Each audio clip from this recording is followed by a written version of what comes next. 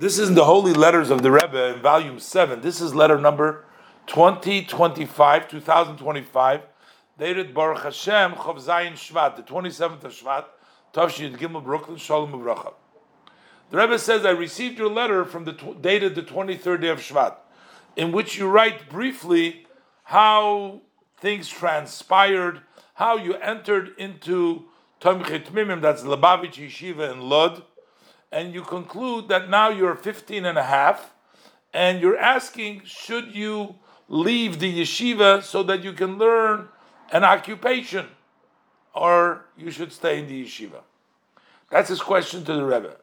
And the Rebbe says, it's very obvious, this matter.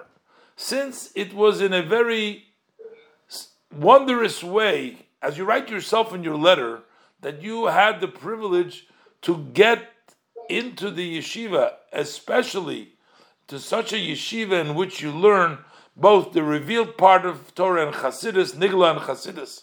So you have to understand how they're helping you from above to place you in a good situation that'll be good for you both physically and spiritually. So realize that the fact that you even got there was sort of in a very wondrous way. So, but it's also understood, in order to test your resolve, so sometimes there are thoughts that enter your mind, that fall into your mind, maybe you should stop your studies. So therefore, you need to totally negate them. And you have to dedicate yourself to the classes in Nigla and Chassidus, the Shiurim Nigla Chassidus, with diligent and Hasmoda and great intensity. And it's obvious, the Rebbe says, and the Rebbe bolds upshita, meaning that is obvious that the one who feeds and supports everybody, when it'll come the time and you will need to support yourself, Hashem will provide for you your livelihood.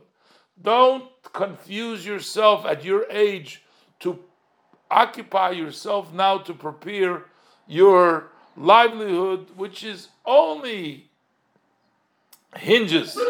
depends solely and only on HaKadosh Baruch Hu, on Hashem, and therefore your connection to His Torah and His mitzvahs, they are a wonderful advice to make it easier later on for your parnasa.